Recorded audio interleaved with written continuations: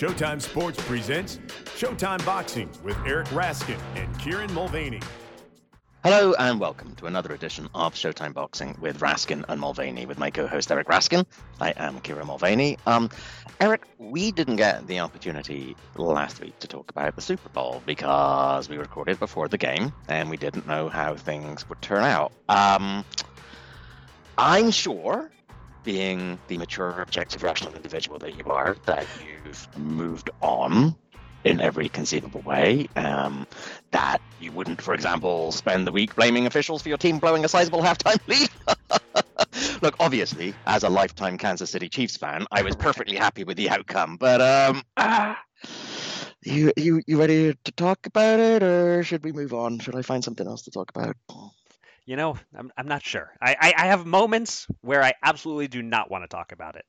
And I have moments where all I want to do is scream about the absurdity of that holding call and how we'll never actually know who deserved to win this year's Super Bowl, my Eagles or your Chiefs.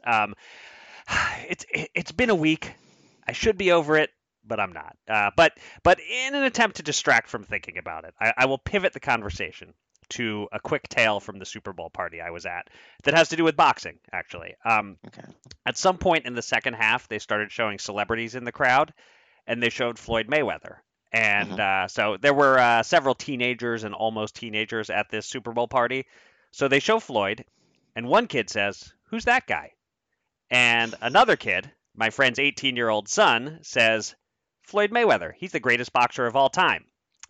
Now, my son was with me, and he knows how I feel about this. We've had this conversation, and so he said quietly, "Are you going to respond to that, Dad?" Now, we're talking somewhere in the later stages of a close Super Bowl featuring our team, and the kid lived there. It's his house. It just was not the time or the place to be all, "Well, actually, Floyd Mayweather is one of the all-time greats. You could make a case for him in the top 10 or top 20, but nobody who actually follows boxing believes he's the greatest of all time." Not the time for that, so I bit my tongue. But it was interesting to hear him say that and to be reminded, if you tell a lie enough times to enough impressionable people, they will believe it's the truth. There probably is an entire generation of kids who've barely watched any boxing, but who believe Mayweather is the GOAT because he says he's the GOAT and has a hat that says GOAT on it. So there you go. A little something to get mildly riled up about to distract from the thing that I'm deeply riled up about. I kind of imagine, I could almost imagine you like at the end after you've, thrown some things around the place and maybe not as many as you would have done if it were actually at your house. Right. Where finally you just turned up, and another thing. Sugar Ray Robinson's the greatest fighter of all time. Look him up. Right, and then slam the door behind me as I walked to my car. Yeah, exactly. Should have done that. And then realized that you'd left Eli in the house, and then you have to go back in sheepishly. Awkward. Oh well. I don't know why we, being sports fans, we tell ourselves it's fun, and it's just not most of the time.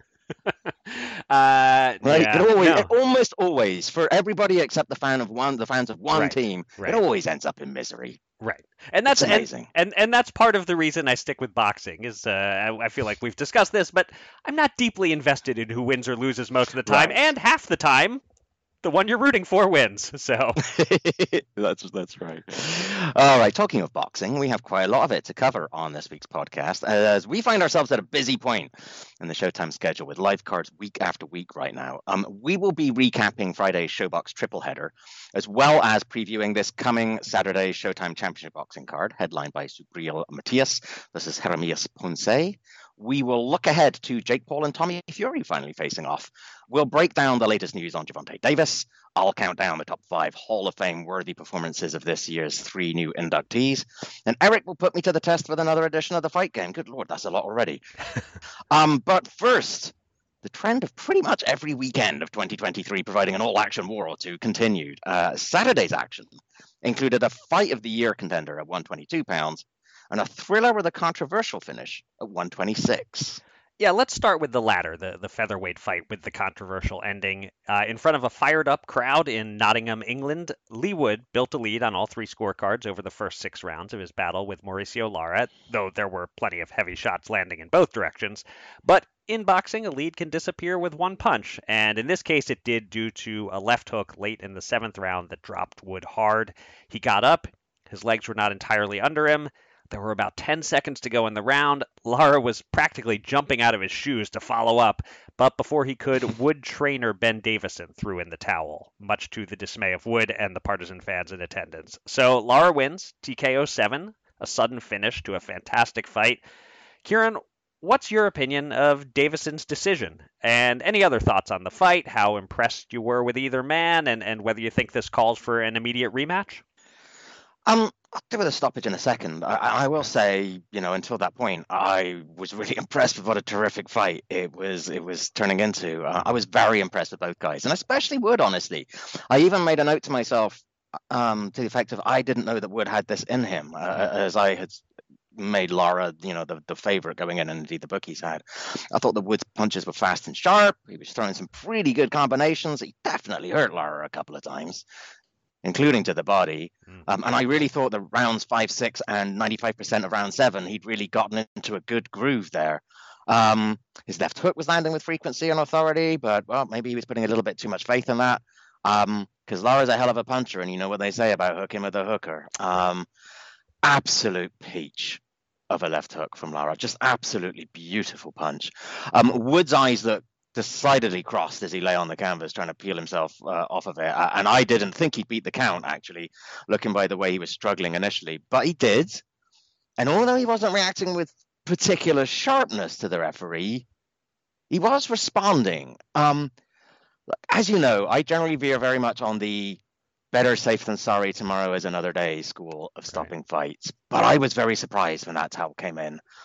And the manner of Wood's immediate response to Davison doing that, the way in which he was able to respond fairly vehemently, suggested that he probably had just about enough about him to at least try to fend Lara off for the final part of that round.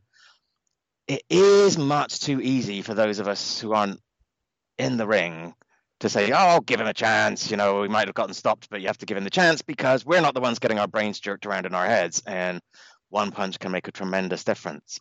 But by the same token, this is what they've signed up for. And we have seen boxers come back from worse. I don't know. Look, Davison, I feel it's always different when a trainer throws in the towel rather than the referee stopping it. I don't know. Maybe Davison must have seen something that triggered him. Maybe he wasn't somehow paying attention to how much time is left.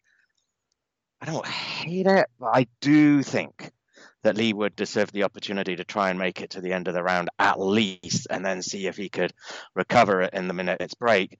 And yeah, I would like to see a rematch. I don't like contractually mandated rematches, but this is a situation where perhaps for both guys it would be a really good fight to have. But how about you? I mean, unlike me, you're a man who's known to have an opinion about a stoppage from time to time. I was thinking about you when this happened, so I think I know the answer, but you might surprise me. What did you think of this one, and do you have anything else to say about the fight? Well, I guess I'll say about the stoppage that I'm definitely not as opinionated about it as our friend Caleb Truax. I don't know if you saw his tweet, but he tweeted, "That's the worst corner stoppage I've ever seen. Unexplainable by Ben Davison. 10 seconds left in the round in a fight your guy is way ahead. If that fight continues, the ref most likely pushes back Lara for being out of the white corner, and Wood has to survive a few seconds to end the round. Awful stoppage." Now, those are strong words.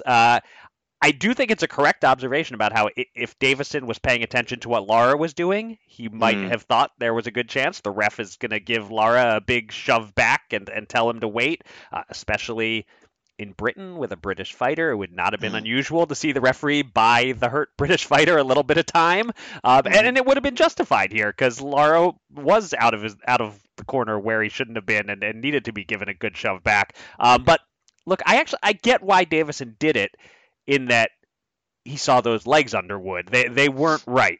He wasn't totally ready to defend himself. The ref probably would have been well justified to stop it himself at the end of the 8 count before Davison had to make his decision. Yeah, I think Davison acted a little rashly. It was probably the wrong decision. Probably should have given his guy a chance, but I don't feel anywhere near as strongly about it as Caleb Truax does. I have 3 other quick observations on this fight. First, Mauricio Lara has established himself as one of the most dangerous punchers in the sport, and an all-time example of why we'd be smart to just ignore early career losses most of the Yeah. time. Sort of like Oshaki Foster, who he was then isn't who he is now. Yeah. Second, Lee Wood has entered the discussion for most exciting fighter on the planet.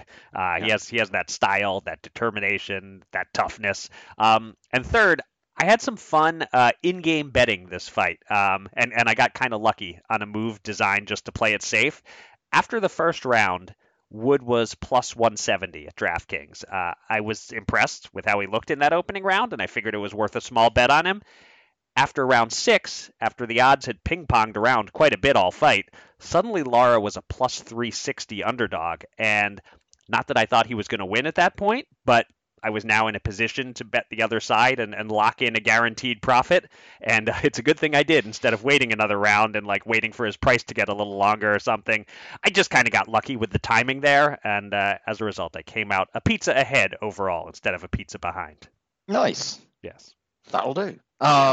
Later in the day, Saturday, from Pomona, California, two-division former titleist Luis Neri took on tough veteran Isat Hovhannissian in a scheduled 12-rounder.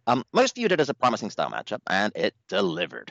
The action was non-stop. The fight was about even through 9 rounds until Neri put Hovhannissian on the canvas late in round 10. He just barely made it out of the round, but then Neri hurt him again and forced the ref's intervention at 151 of round 11. Eric, as we sort of alluded to earlier, we've had a lot of excellent fights already this year. Yeah. Is this one the new frontrunner for Fight of the Year in your view? And any quick opinions on where Neri and Hovhannissian are at this point of their careers coming out of this savage fight? So what I've been saying about the great fights that we've seen so far this year, every time I've been saying something to the effect of that could be the fight of the year so far, although I can't see it holding up. It'll end up honorable mention somewhere. I keep saying that. This one, Neri Hovhannissian, this is most definitely the fight of the year so far, and I could see it holding up. I'm not saying it will. We have 10 and a half months to go, but this one has a chance. This was just brutal stuff, especially for Hovhannissian. He took tons of punishment and looked a mess as it wore on. And if there's one good reason this doesn't quite feel like it should win Fight of the Year, it would be that even though the fight was very close on the cards, even though Neri took plenty of shots, it never quite felt in doubt to me that Neri was going to win. He always seemed a half-notch better, and he seemed confident in himself, and that confidence extended to the viewer, or at least to me as a viewer. Great action, definitely. Fight of the Year level drama, maybe a tiny bit short there. But I will say, if someone splices together a supercut of just the final 15 seconds of every round, you'll think this was Barrera Morales or something. Almost every round had a fantastic all-action finish. Anyway, massive credit to Hovhannissian for his toughness. He's somewhere between club fighter and contender. He's certainly not an elite 122-pounder, but they just don't come much more game and gutsy. And I hope he takes a long vacation after this. I do worry this is the sort of fight that leaves a man not quite the same afterward. As for Neri, the fact that this was such a tough fight confirms what his loss to Brandon Figueroa suggested, that his best days are well behind him. He's only 28, but he's not what he once was at 118 pounds. And he's in line to fight the Inoue Fulton winner. I don't have much desire to see that. Neri's still a fine fighter, but I don't think he can keep up with either of those guys. Not if he's getting into Fight of the Year caliber fights against the likes of Hovhannissian. All right, so the night before all that, there was a Showbox triple header Friday from Topeka, Kansas that saw a little bit of everything. A quick knockout, a close and action-packed 10-round brawl that ended in a split decision, and a not as close and not as action-packed 10-rounder that somehow also ended in a split decision.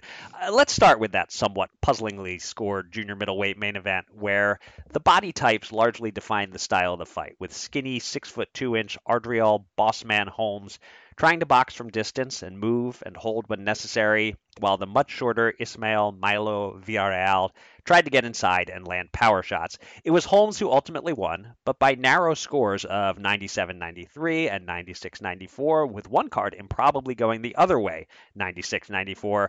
That card costing me a perfect score of 3 points in our picks competition, but I'll take my 2 points to your 0 for taking a shot on Villarreal to extend my lead to 16-13. Some additional bookkeeping. Villarreal suffers his first loss. He's now 12-1, while Holmes improves to 13-0, and we get to say at least the right guy won. Kieran, Tell me what you saw, what you thought of each boxer's performance, your level of bafflement at the split decision, and is Holmes, despite improving to 2-0 on Showbox, wearing out his welcome with his fighting style? It's funny. I had an assessment of this fight in my head at the final bell, and then the scorecards were read out, and I thought, did I miss something? And Right. was I being influenced by Steve and the boys ringside, who saw it very clearly one way, because that was the way I saw it also. I guess having said that, two of the cards went super far away from mine. I had it 98-92, but that was being kind and looking for rounds to give to Villarreal, to be honest. I don't know that it was possible to make it much closer. The assessment I had in my head before those scorecards is that I was a bit underwhelmed by both guys. I likened Villarreal style to a young Miguel Cotto, but there's no way a young Cotto would allow Holmes to get away with what he did in that fight. Sure, Cotto could struggle against lanky movers, but he never just trotted after them around the ring the way that Villarreal did for far too much of that contest. I had said in the preview I wouldn't be surprised if Villarreal fell down by 3 or 4 rounds and then worked his way back, and I was half right. I was disappointed that he just never really seemed to step forward, really step into his jab, to attack from angles, to do anything to make life uncomfortable for Holmes. And yes, again, I recognize it's incredibly easy for me to sit here and say that, and it's an entirely different undertaking to execute that, especially against a guy who boxes as long as Holmes does. But it was underwhelming, and he showed in the 10th round that he had it in him to up the pace, to force it, to rough things up a bit if he wanted to.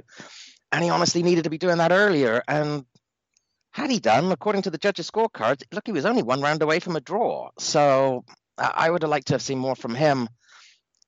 But, to get to your point about Holmes, I think what bugged me about Holmes's approach, as much as anything, was the fact that the moment the fight became even close to being fought at close range, he turned into late career Bernard Hopkins in there, turning automatically to holding and spoiling and doing whatever he could. And look, on the one hand, I get it, and he deserves credit. You could say, hey, he's got a sage old head on his young shoulders. He knows what it takes to win. But at this stage of his career, on this platform, I'm not sure that just winning is enough. This is when people form their first opinions of you. Yep. And opinions, I think, probably are going to harden against wanting to see Holmes on TV if he boxes like this repeatedly. And again, it's a win. And that was what he needed to do. But he was boxing as if he had every round in the bag, and that's always dangerous, and it very nearly cost him a win on the official cards. Look, we know that Gordon Hall really likes to give talented boxers of all stripes opportunities, and sometimes several opportunities, to show their stuff, win or lose. He'll bring them back if they lose, if they look good. But at the same time, he wants viewers to be entertained, especially right now, where with everything that's going on with Paramount, I'm sure Showtime Boxing is having to prove that it belongs, and that people want to watch it. So, it was a win for Holmes. But I think he needs to show more if he's going to get further opportunities on TV in the near future. And Villarreal, I think, definitely blew an opportunity here to make a bit more of a statement himself. Yeah, I really did not enjoy this fight aesthetically. Yeah. And it was Raul who compared Holmes fighting off the ropes at one point to Chris Bird. And I was thinking, like, am I just not a true connoisseur of the sweet science? Should I be enjoying this more than I am? I will say Holmes finished strongly. You talked about the 10th round. Really, the last 3 rounds, he was landing some of his better, cleaner, harder shots. I'm in a place with him where I'm not opposed to seeing him again, but I'm certainly not clamoring for it either. And as far as the scoring, surprise to nobody, I had it 98-92, same as you. Okay. 97-93 seems just fine. Any closer than that, I disagree with. But I think I do understand what the judges were thinking here. Even the 96-94 score for Villarreal, I disagree with it, but it isn't one of those fights where I'm completely mystified by the score. Holmes was just so negative at times, holding whenever Villarreal got close, moving away, that I guess it doesn't seem impossible to find 6 rounds where you just say, nope, I can't give that round to him if he's fighting that way. I don't think it's good judging, but I can at least see the reasoning behind it. But look, not a fun fight. We've probably said more about it already than it merits. Yeah, fair enough. Let's get to some better ones on that card. The co-feature was also a 10-round split decision, but this one actually warranted a split decision, and it was a lot more fun to watch than the main event. Featherweight Edward Kid Vasquez improved to 14-1, while Misael Lopez slipped to 14-2. There's a flash knockdown in the second round made a difference on the cards. One judge scored it 96-93 for Vasquez, while the other two were split 95-94 in each direction. Eric, did the right fighter get his hand raised? How entertaining did you find this fight? And any thoughts on the ceilings of these prospects or where they should go from here? I'll start with the middle question about how entertaining it was. I love this fight. Just a fantastic style matchup. Not quite the fight of the weekend. Maybe not even the second best fight of the weekend, amazingly. There were some slower spots here and there, but whenever they started exchanging, their punches just sort of danced together brilliantly. They just fit right, these two. I had a great time watching this. And how about the conditioning on these guys? Neither one looked remotely tired at any point. They looked like they were in shape to go 25 rounds. As for the decision, I thought they got it right. I had it 95-94 Vasquez, with that knockdown indeed making the difference. And it was absolutely a correct knockdown call, despite Lopez disputing it. It was a weak knockdown. It wasn't the hardest punch. It was not quite perfectly placed, mostly just kind of a timing and balance thing, but it was a knockdown for sure. Anyway, great ebb and flow to the fight. A lot of tough rounds to score. A bit of a tortoise and hare matchup with Lopez, the flashy hair, and Vasquez just very compact, very calm. He seemed to be almost starting to pull away at the midpoint, but then Lopez boxed beautifully in round 6 and 7, and it truly came right down to the wire. Showbox, baby. This was such a perfect example of a great showbox fight, and it's quite clear to me what ought to happen next. This begs for a rematch. Make it a showbox main event, or maybe the opening 10-rounder on a pay-per-view. Do it again, and if Lopez wins, and it's again good and close, then complete the trilogy. And if Vasquez wins the rematch, he moves up to the next level. Neither guy jumps off the screen at me as a future champ necessarily, but who knows? They're both in their mid-20s, still improving and developing perhaps. But for now, I say make a rematch once they're recovered from this fairly grueling fight, and then go from there. The opening bout played out quite differently than the other two. It was over in a round and a half with Kurt Scooby, who somehow reportedly weighed 215 pounds when he played college football as a running back, but is now a promising 140-pound boxer. He knocked down Australia's John Manu 4 times in the second round, mostly with right hands, but lastly with a body shot to prompt ref Jacob Villa to wave it off. Kieran, you know me. I can't control myself. I gotta bust out the lame puns to discuss this fight. So allow me to ask the obvious question. How did Scooby do? Well, you could see how he was doing when he landed that right hand, and Manu's face immediately said, "Ruh-roh." Okay, check that one off. Good job. Manu had said he'd planned on coming all the way from Australia to win, and he would have got away with it too if it hadn't been for that damn kid. Man, I have all these responses jotted down if you don't use them, and you're taking a lot of my material. But I still have a couple left. Are you done, or you got more? Oh no! I mean, at times, like Manu's eyes were so wide, it was like he'd seen a ghost. The important thing about this podcast is that we amuse ourselves at each other. Yes. Everyone else, whatever. All right, then now I'm done. Okay. Look, not a tremendous amount to say because there wasn't a lot of fight to comment on. But I thought that Scooby showed some really good finishing instincts once he had his guy hurt. He didn't get overly excited, and most importantly, he didn't headhunt. He switched his attack to the body, like he said, paid real dividends. Not least because he scored that definitive knockdown with a body shot, but it also left Manu just unable to anticipate where the next punch was coming from. He couldn't just put up the guard and hope for the best. We didn't see a great deal of him, but especially for one who switched to boxing at a relatively late age, I thought Scooby looked pretty impressive. Actually, I would quite like to see him some more. See him both more in more fights and in fights that last longer. Obviously, they're very different boxers against very different opponents. But this, Adriel Holmes, is how you make sure you get invited back onto TV. Yeah. So I don't have too much to add, but I just got to say, that last body shot, zoinks! What a punch! And also, Manu's performance was a bit shaggy, if I'm being honest. Oh, nice. All right, I'm done. That's all I got. Okay, yeah. God, if we have to cover this guy a lot, if it turns out he's really good, Uh-huh. I mean, yeah, I don't know. Have we got it out of our system? I don't think we've got it out of our No, system no, no, yet. no. Well, we did use up just about all there is to use, but we will reuse. I don't see us not reusing some of these lines. Yeah. All right. All right. Let's go right from this past weekend's Showtime action to next weekend's. Showtime Championship Boxing returns to the Minneapolis Armory with a triple header, all in the 140 to 147 pound range. This is a venue where the likes of Sugar Ray Robinson and Henry Armstrong both fought roughly 80 years ago. So Saturday's card probably won't showcase the best welterweight or junior welterweight ever to compete in the arena, but it does still have 6 talented fighters, 5 of whom have fought on Showtime before, most of them just a time or two. So basically, fighters the audience is familiar with, but not overly so. And just to change things up, let's go in the order the bouts will unfold and finish with the main event rather than starting with it. We'll start with the one local fighter on the card and the one former podcast guest of ours, welterweight contender Jamal James from Minneapolis, ending a 16-month layoff since his Showtime televised defeat to Rajab Butayev. He takes on Argentina's Alberto Palmetta in a 10-round welterweight bout. Southpaw Palmetta is 18-1 with 13 knockouts. James is 27-2 with 12 KOs. These are not young fighters. Palmetta is 32 and James 34, so there's quite a bit at stake here in terms of remaining a contender. Kieran, tell us what we need to know about these fighters and weigh in a bit on the style matchup and make your pick.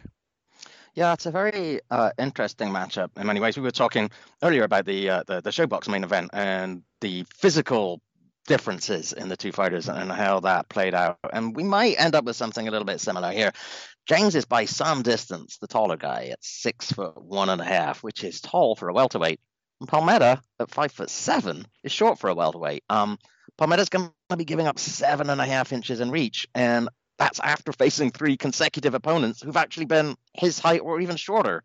James is also very good at boxing tall, which you think is going to make things a little bit more difficult, even so, for Palmetta. But conversely, it's been 8 years since James faced someone as short as Palmetta, so neither guy is exactly in their comfort zone here. The difference, I think, is that I think James is probably just in a different class here. His only 2 losses were to Ordenis Ugas and Rajab Butayev. We've seen how good Ugas is, and Butayev showed how good he is by giving Amantis Stanionis a terrific scrap in his next outing. James has wins over the likes of Antonio DeMarco, Thomas Dulorme, Diego Chavez. But at the age of 32, who is Palmetta's biggest win? Yair Solano? Treshawn Wiggins? I think this is going to be tough for Palmetta. I think he wants to try to get inside, but he's not actually a massive puncher. He's more of kind of like a boxer puncher. And he's going to want to try to work his way inside, but I just think he's going to have a hard time doing that. Yeah, James lost last time out, and it was a tough loss, but he's been looking pretty good and operating at a higher level, and I think he probably has enough in him here to control this from the outside and score a unanimous decision win. All right, you had a much easier time picking a winner here than I am having. This is a hell of an opener in terms of me not really having a clue who to pick to win.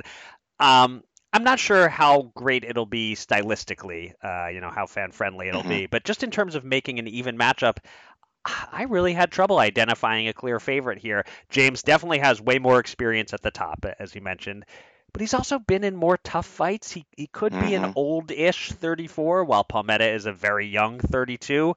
I have a lot of questions. How much did the Butayev fight take out of James? How much will the 16-month layoff affect him? Can Palmetta deal with that huge height and reach difference that you mentioned and get close enough to land his shots? But then again, he's quick. He's light on his feet. Maybe it's the reverse question. Can James fight long effectively and keep Palmetta off him? And then the question of, because Palmetta is only a so-so puncher, if he fails to really hurt James, if he can't score a knockout or at least some knockdowns, can he win a competitive decision in Minneapolis? I'm full of questions on this fight. I don't have too many answers. I keep going back and forth, and my instinct at first actually was to take the fresher guy, Palmetta, and say that he's too fast, too slick, just hitting his prime while James may be fading. But then I thought about it some more and decided that after some time off, coming off a defeat, fighting in front of his hometown fans, James is really going to dig deep and bring it and pull out his best performance in a while.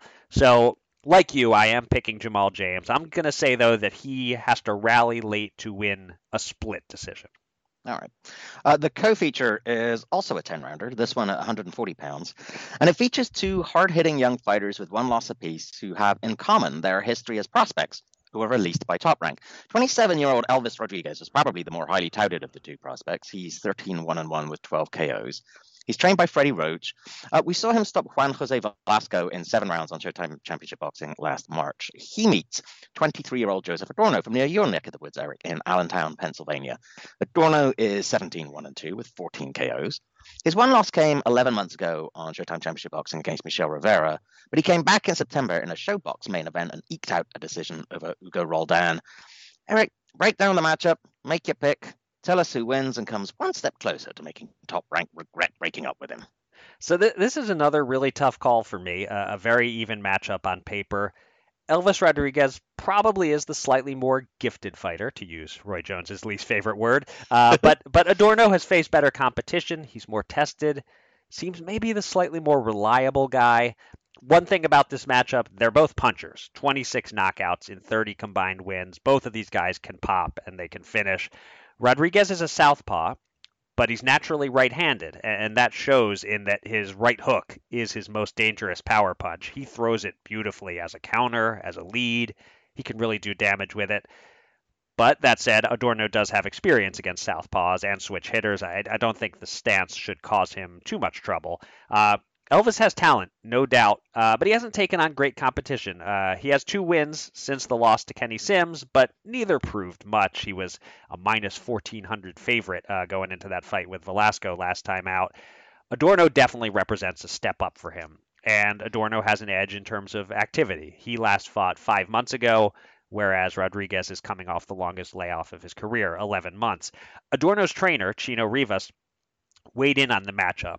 Granted, he's not impartial, but he said, Elvis is strong but flat-footed. He doesn't have quickness or footwork. This is an easier fight than Roldan was.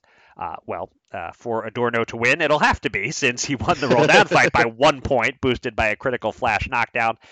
But I kind of believe Rivas here. Adorno is somewhat battle-hardened and ready for this, and Rodriguez, I think Top Rank may have known what they were doing when they let him go. So I'll say Adorno is the one who leaves Top Rank feeling possible regrets. I think he hurts Rodriguez a time or two and pushes harder down the stretch, out-hustles and out-wills him. Adorno by competitive unanimous decision. Yeah, I also find this a tough call.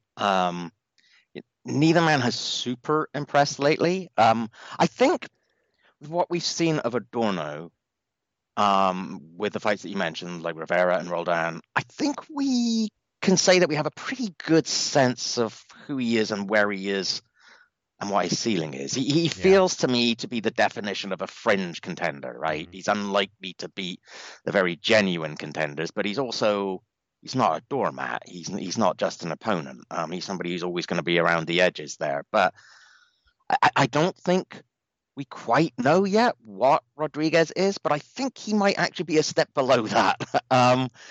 It's difficult not to picture that loss to our buddy Kenneth Sims. Yeah. And the rapidity with which Top Rank released him after that fight was telling. It was almost as if they were looking for an opportunity to be rid of him. And they said afterwards, somebody at Top Rank said, well, it was based on his most recent performances. He's kind of a front runner. I don't know that either man is going to make Top Rank regret releasing him, but I do think Adorno has it in him to withstand Rodriguez's power and to outbox him, and possibly by the end outbox him fairly handily. I agree with you here. I have Joseph Adorno scoring a unanimous decision win. Okay, now to the main event, which gives us the fighter we're most familiar with on this card, Subriel Matias, whose 3 most recent fights have all been on Showtime Championship Boxing, against the fighter we're least familiar with, Jeremias Ponce, the only boxer on the show who's never fought on Showtime. Ponce from Argentina is 26 years old, 30-0 with 20 knockouts. Matias of Puerto Rico is a bit older at 30. His record is 18-1 with all 18 wins by KO. This is a 12-rounder for a vacant 140-pound belt. And I'll be nice, Kieran. I'll give you the easier assignment, asking you to provide insights on the fighter we know well. What do you like about Matias? What don't you like so much? And does he seem like a guy who's ready to make a leap? It isn't showing any great insight here to say that what I like about Matias is his whole action style. You know what you're getting with Matias. He isn't someone to necessarily take his time working his way into the fight behind a jab. He hits the turbo button pretty early, and he's going to come right at you. He tends to batter opponents into defeat, throw in punches from all angles, and very difficult to time. He's like a smaller, more refined version of Ricardo Mayorga in some respects. The flip side of that is that he can be a little bit two-faced first, a little easy in theory to hit if you're someone who's able to punch between his punches. But the difficulty is in translating that theoretical possibility into actual results, because Matias is such a handful to deal with. He's so strong and so relentless and punches with such focused aggression that it's really hard to get off against him. Is he ready to make a leap? That's a difficult one because of how stacked the top of that 140-pound rankings are. Could he beat, say, Josh Taylor or Regis Prograis or Teofimo Lopez? I'm not so sure. Then again, I use the Mayorga analogy, and theoretically, Mayorga had no business twice beating Vernon Forrest, Right. but he did. And although he ultimately proved to be well below the likes of Trinidad and Cotto and De La Hoya, he got in his licks during most of the fights when he faced those guys, and he could never be truly written off.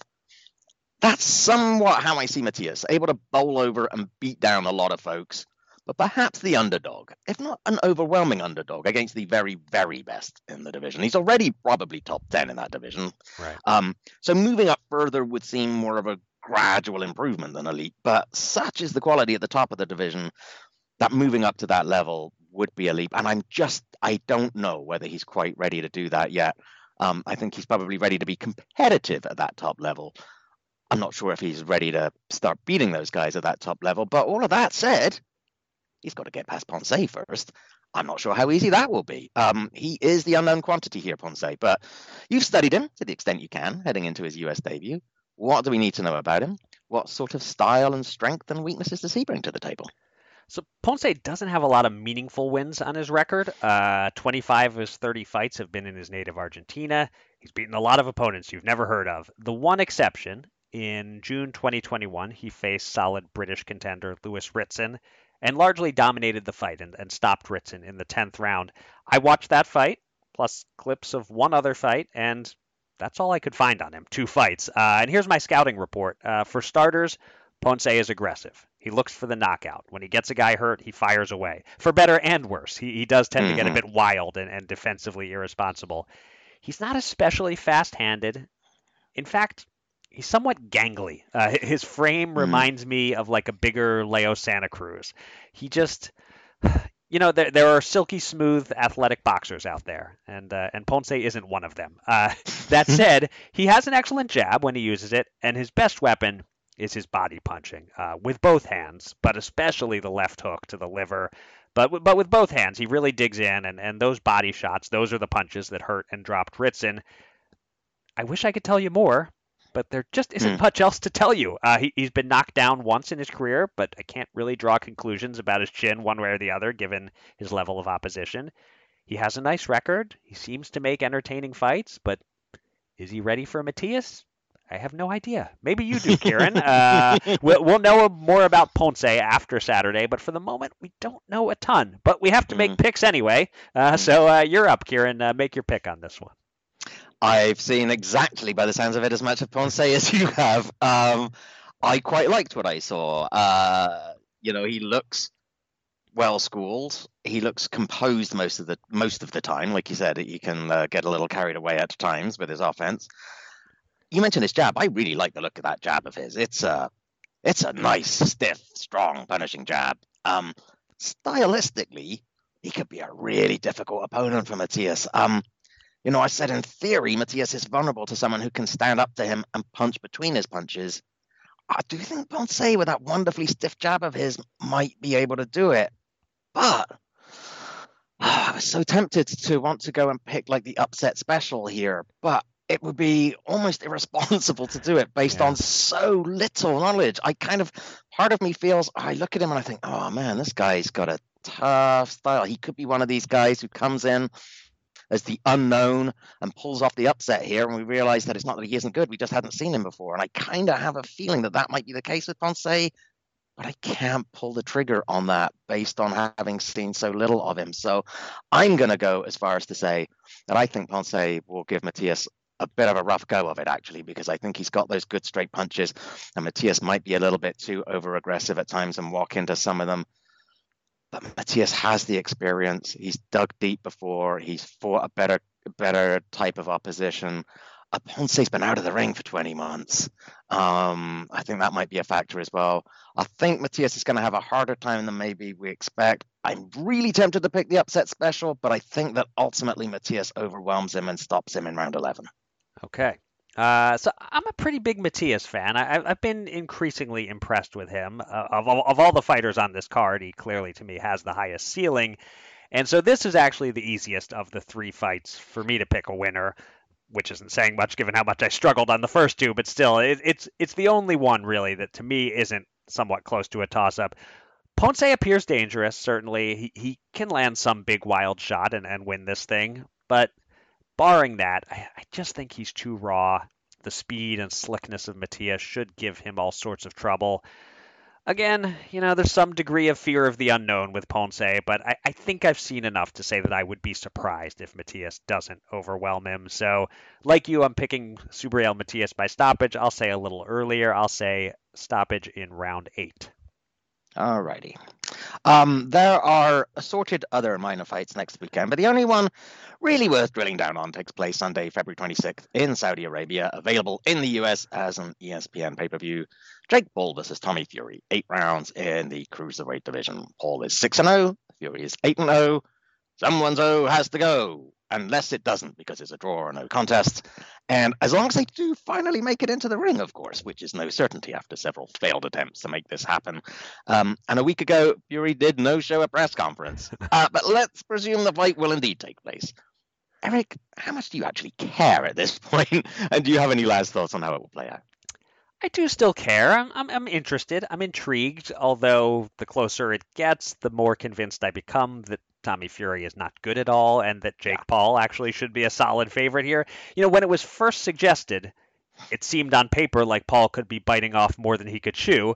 Then we saw Fury fight on a shared card, and he was beyond ordinary. Then more time passed. Paul kept improving. And so it just doesn't feel like the dangerous step up to face a quote-unquote real boxer that it once did. But it is still Jake Paul versus a professional boxer, so I care about the result.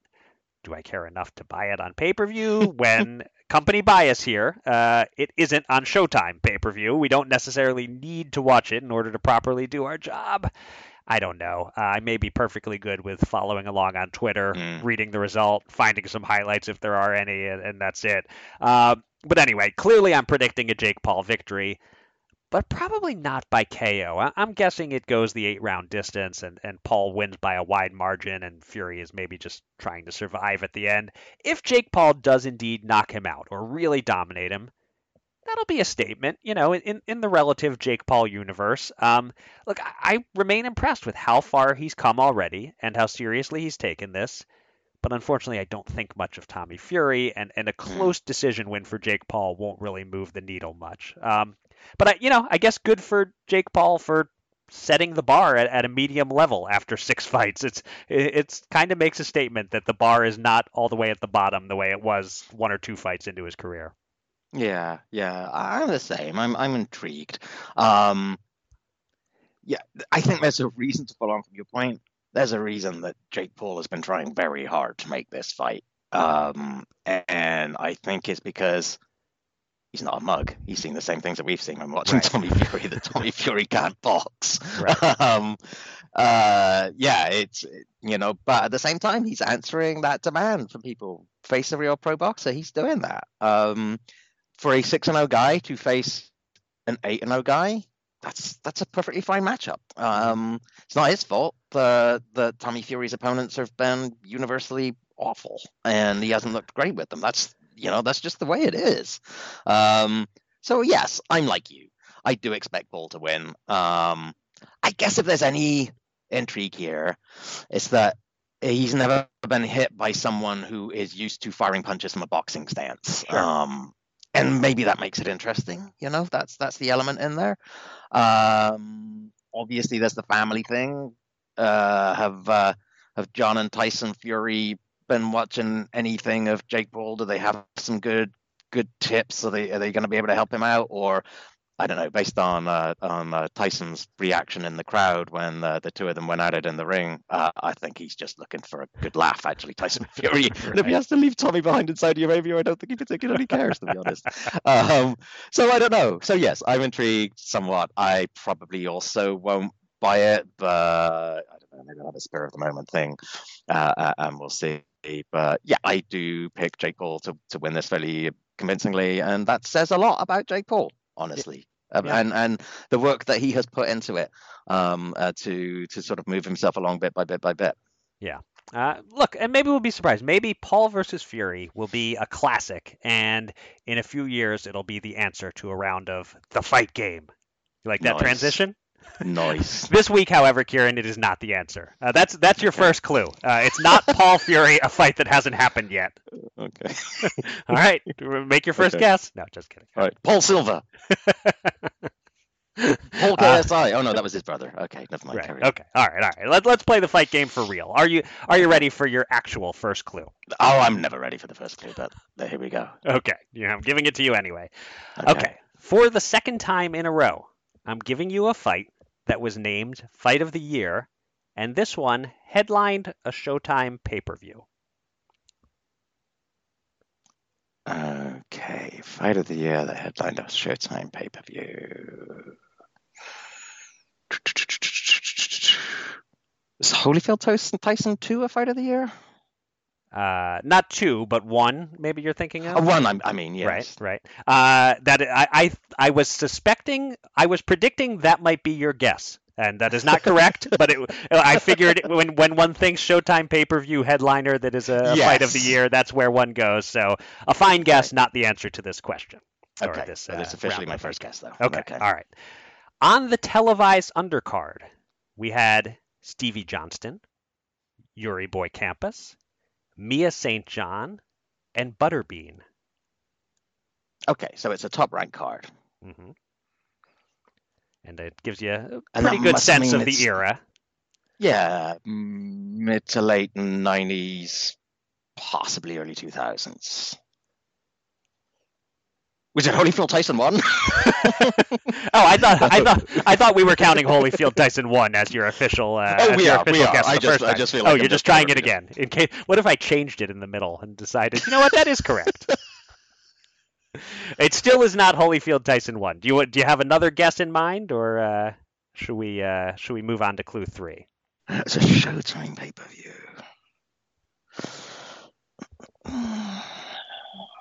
I don't have a guess yet. Okay, all right. This one may give it to you. It may not. We'll see. As I said, it was named Fight of the Year. The winner was named Fighter of the Year that year, at least by the Ring magazine. But despite being the Fighter of the Year who won a Fight of the Year, he is not a Hall of Famer. The loser of the fight, however, is a Hall of Famer. Was this a fight that ideally should have been in... Am I thinking of the right fight? Were both fighters from the same town or the same state? They were not. And now I'm thinking maybe I know what fight you're thinking of. And am I close? Am I just getting confused? If you're thinking of the fight that I think you're thinking of, then you actually are kind of close. Quite close. Oh, I got one fighter right and the other fighter wrong. Yes. Paulie Ayala. Yep. And Johnny Tapia. That is correct. Yes, it is. I actually wasn't sure I didn't know that was a Showtime pay-per-view, or that it was a top rank card, but it just kind of, okay. And I was thinking of Paulie Ayala and What was the other guy's name? Oh, you were that. So that's interesting. I thought maybe you were thinking of Johnny Tapia and Danny Romero when you Danny said Romero, same stage. Sorry, that's what I. Oh, okay, that was what you were thinking. That was how I got confused. Yes. Okay, yes. So you had Tapia right, and then you came around to the correct answer. It was the first fight between Paulie Ayala and Johnny Tapia, and I'll give you what the other clues would have been. I think number 4 probably would have given it away unless this fight was just like totally escaping your memory entirely. Clue 4, the winner won this 1999 fight by scores of 116-113 twice and 115-114. It was close but not controversial. When they fought a rematch 16 months later, the same fighter won 115-113 twice and 116-112, but the result was highly controversial. I think you would have gotten there. That wouldn't have helped. No. Oh, interesting. You forgot they had a rematch that was controversial? I actually did. Oh, okay. Well, yeah, they did, and I think Tapia kind of got robbed in the rematch. Okay. And the fifth clue would have been the winner was a southpaw from Fort Worth, Texas, who has the same first name as Rocky's brother-in-law. The loser of this fight is a native of the town where Breaking Bad is set, and his crazy life ended in 2012. Okay, yes, that I would have got it on 5. Okay, good to know. But in fact, you could have helped me a bit, but I would have got it on 5. Interesting. Okay, and it doesn't matter because you got it on 3. Okay, we're doing pretty good at getting it around the. It is kind of our version of Wordle. We it really get it around 304. Yes. It's funny. My at the end of every Wordle, I get the little pop-up of my all-time stats, and my little game within a game with myself is I'm trying to have more 3s than 4s. The 4s are slightly ahead of the 3s at the moment, but that's my little battle, and almost to the point that I want to tank it on the 4th guess and get a 5 to help my stats there. But yes, we have interesting lives. We're very cool people. Deeply cool. Deeply cool. Let's move on to the news, shall we? Yes. This week's main event is of the legal variety. As we wait, refreshing social media every 5 minutes or less to hear a word of Gervonta Davis versus Ryan Garcia getting finalized, we at least learned Thursday that one possible impediment to the fight happening in April should not be an impediment. In fact, Davis pled guilty to 4 counts related to a 2020 hit-and-run car accident, and his sentencing hearing is now set for May 5th. So, as with Floyd Mayweather fighting Miguel Cotto a decade ago while knowing that jail time was coming, the timing works out that Davis can fight Garcia on April 15th and then deal with any potential jail time afterward. What are you hearing about what sort of sentence length might await Tank? And focusing purely on the boxing side of things, how confident should we be that we are still going to get Davis Garcia before then? So, according to legal experts, it is my understanding the sentence will likely be between 4 months and a year, somewhere in that rather wide range. And whatever he gets, with good behavior, the actual jail time could end up being shorter than that. But probably reasonable to assume that if Tank fights on April 15th, which would be his second fight this year, of course, recall he fought in January, there most likely won't be a third one in 2023, given the timing of all that. And look, based on our understanding of what happened, this was just a stupid, immature crime. It was the fleeing of the scene that was the major crime. If he doesn't do that, if he gets out of his car and checks on the people who were injured and waits for the cops to show up, he's not going to jail. But what's done is done, and the timing of everything is cooperating to allow him to fight Ryan Garcia. And I think we said this last week, but I'll say it again this week. It's quite possible that by the time you hear this podcast, this fight will officially be on. It's been reported that the fighters now have signed the contracts. The rematch-related bickering has been resolved. There are just some final signatures needed, and then boxing will get this fight it badly needs. Then there's a whole separate discussion to be had about whether jail time hanging over his head will affect Gervonta's training or performance. But, we'll have time to theorize about that. For now, the news is not great for Gervonta Davis, the person, but in terms of his boxing career, the big fight sure seems to be coming, and then a bit of a layoff will follow. We have a lot of other news to cover this week, so let's break the undercard into 2 parts. News concerning upcoming fights and random other stuff. Here's the upcoming fight news. We already knew that Josh Taylor and Teofimo Lopez were negotiating for a 140-pound championship fight, and that bout became perhaps slightly more likely with the news this week that One Alphabet Group has ordered it. Jermall Charlo doesn't have an exact date or an opponent yet, but he announced that his long layoff will end in June, 2 years after his most recent fight. The Virgil Ortiz-Eimantas Stanionis fight has a date and a location, April 29th in Arlington, Texas. Chris Eubank Jr. has triggered the rematch clause in his contract with Liam Smith, so they'll presumably face each other again soon. And lastly, you'll recall Breadman noting on last week's podcast that he'd heard Sebastian Fundora versus Brian Mendoza was in the works. Another recent guest of ours, Dan Raphael, reports now that he too is hearing that fight is coming April 8th on Showtime. Kieran, what among these items has your attention? Brian Mendoza is a pretty decent fight for Fundora right now. Not a great one. Look, Mendoza looked good stopping Jason Rosario, but Rosario's punch resistance has been shattered for the last couple of years. But, we all got very excited about our boy Sebastian Fundora after his win over Lubin. And then he showed that he's still a work in progress against Carlos Ocampo. He's still only 25, so incremental steps, which is what I think he's getting here with Brian Mendoza, aren't a bad thing by any means. I don't know what's been happening with Jermall Charlo. It seems that he's been dealing with some personal issues. I hope he's in a better place now and able to get back with his career, and certainly look forward to seeing him back in the ring. We certainly missed seeing him. I talked earlier about rematch clauses. Eubank Smith 2 is a reminder of how much they suck. This isn't Haney Kambosos 2. There's a genuine chance that Eubank will win a rematch. Right. But Smith deserves an opportunity to go in a different direction if he wants to. One person who probably does wish he had a rematch clause is Jack Catterall. What a reminder this is also of how important it is for judges to get it right when they have the opportunity, because Jack Catterall should have won that fight against Josh Taylor, and now Taylor's getting the big matchup with Teofimo Lopez. Taylor had that terrific 2018 and 2019, but then we saw him for just a couple of minutes in a horrendous mismatch in 2020. Then he had that very good win over Jose Ramirez, which he nearly threw away in 2021, and then the disputed win over Catterall last year. We're not seeing enough of Josh Taylor at all, and it's not good for somebody at that level, and particularly at that time of his career, to only be having a fight a year. My suspicion is that Taylor probably just had an off night against Catterall, and for all that I was for a long time one of those who was at the front steering the hype train about Teofimo Lopez, I think that Turton Tornado is Star's favorite should that matchup actually be confirmed, but we will of course talk about that more nearer the time.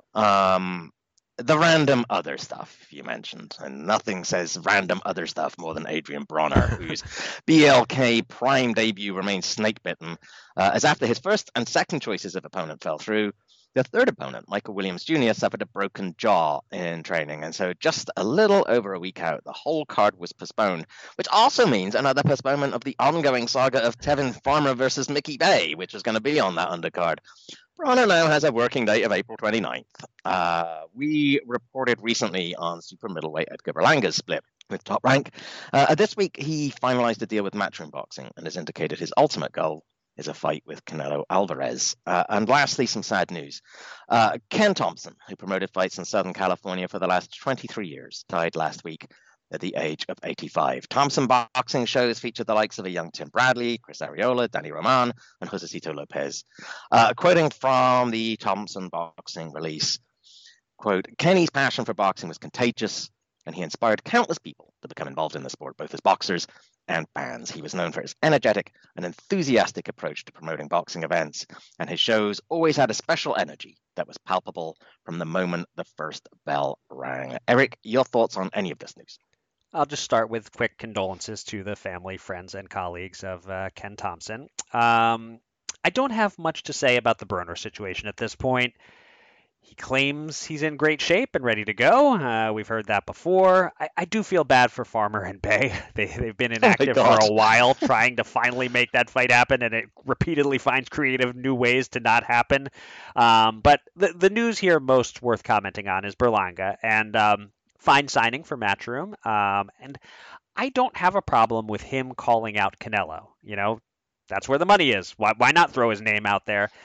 What I'm annoyed by is the media members having serious discussions around the possibility of Berlanga Canelo.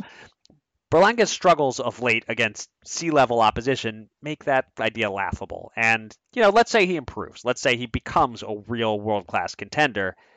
Well, it ain't happening overnight. So by the time it does, Canelo will be just about ready to retire. it ain't happening. Canelo, Berlanga, it's like a 1 in 1,000 chance that fight happens.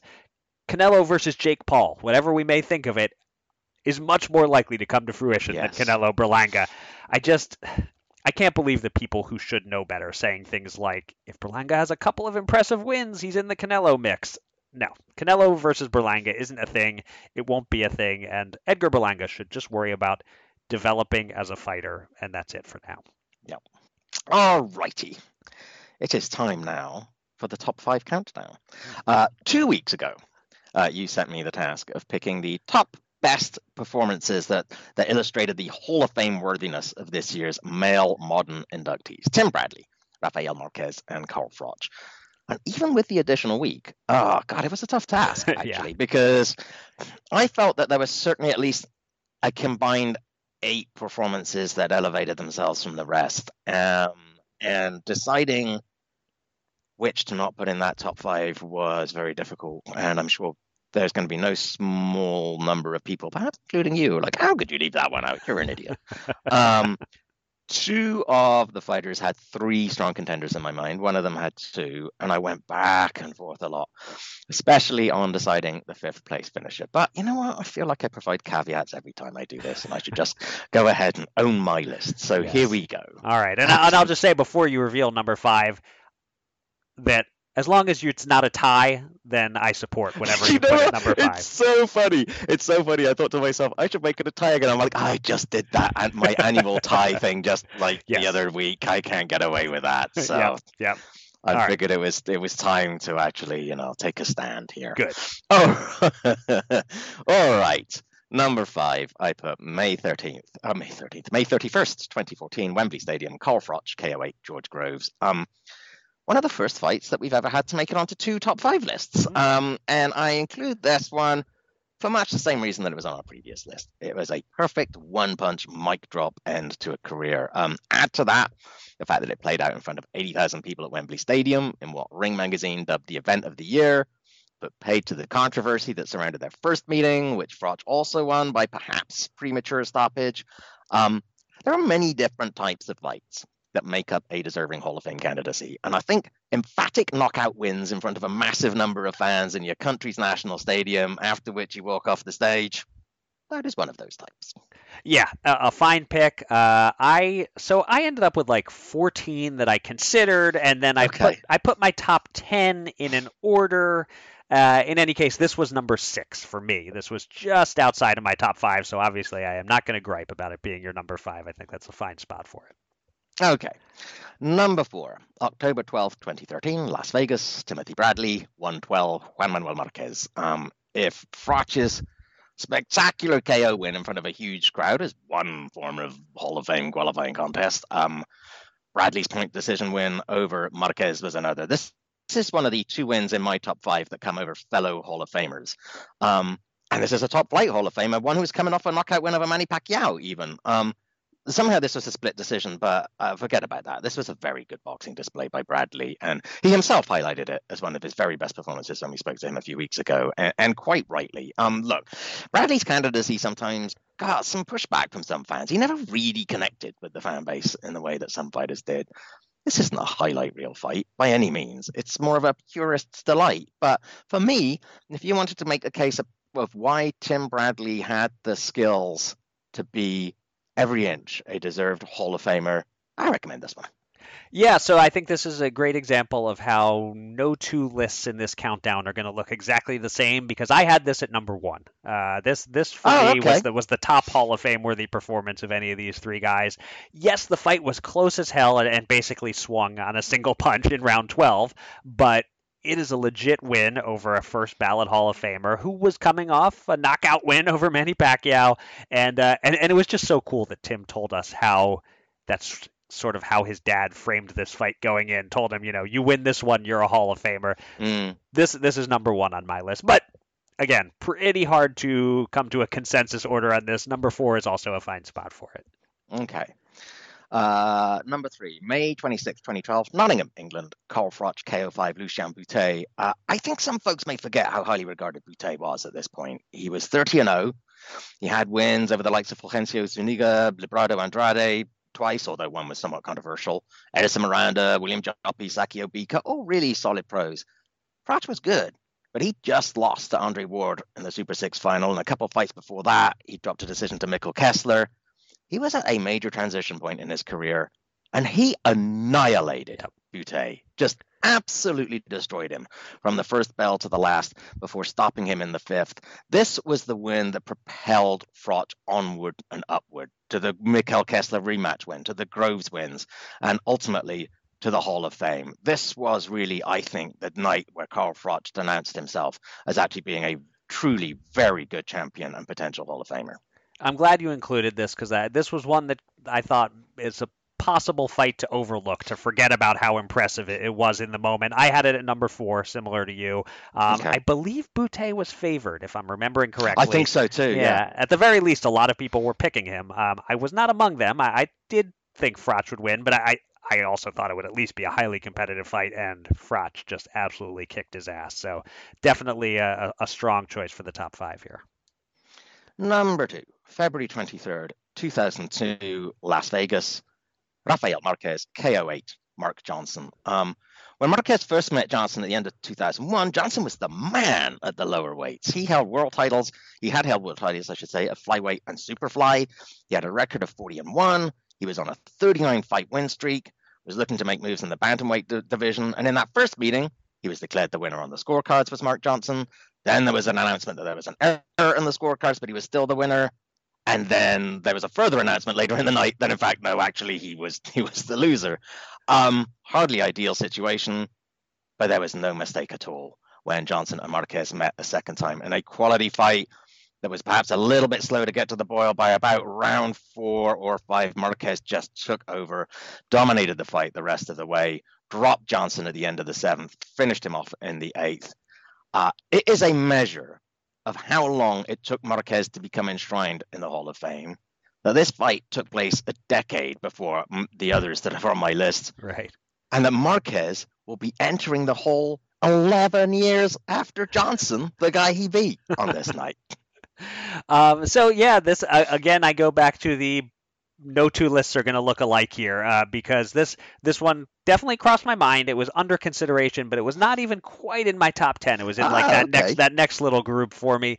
But a really tricky one to judge. It was like one of those things where, yeah, when Marquez beat Mark Johnson the first time, it was a massive accomplishment given how highly regarded Mark Johnson was. But as you said, it was kind of a controversial decision that took a couple tries for the judges for everyone to realize what the judges had said and all that. By the time of the rematch, which was the more impressive win, obviously stopped him in the 8th. Now it's entered your mind that maybe Mark Johnson isn't quite in his prime anymore. So no issues with you putting it at number 2. I didn't quite have it in my top 10, but again, just shows you how difficult it is to find the right order for these fights.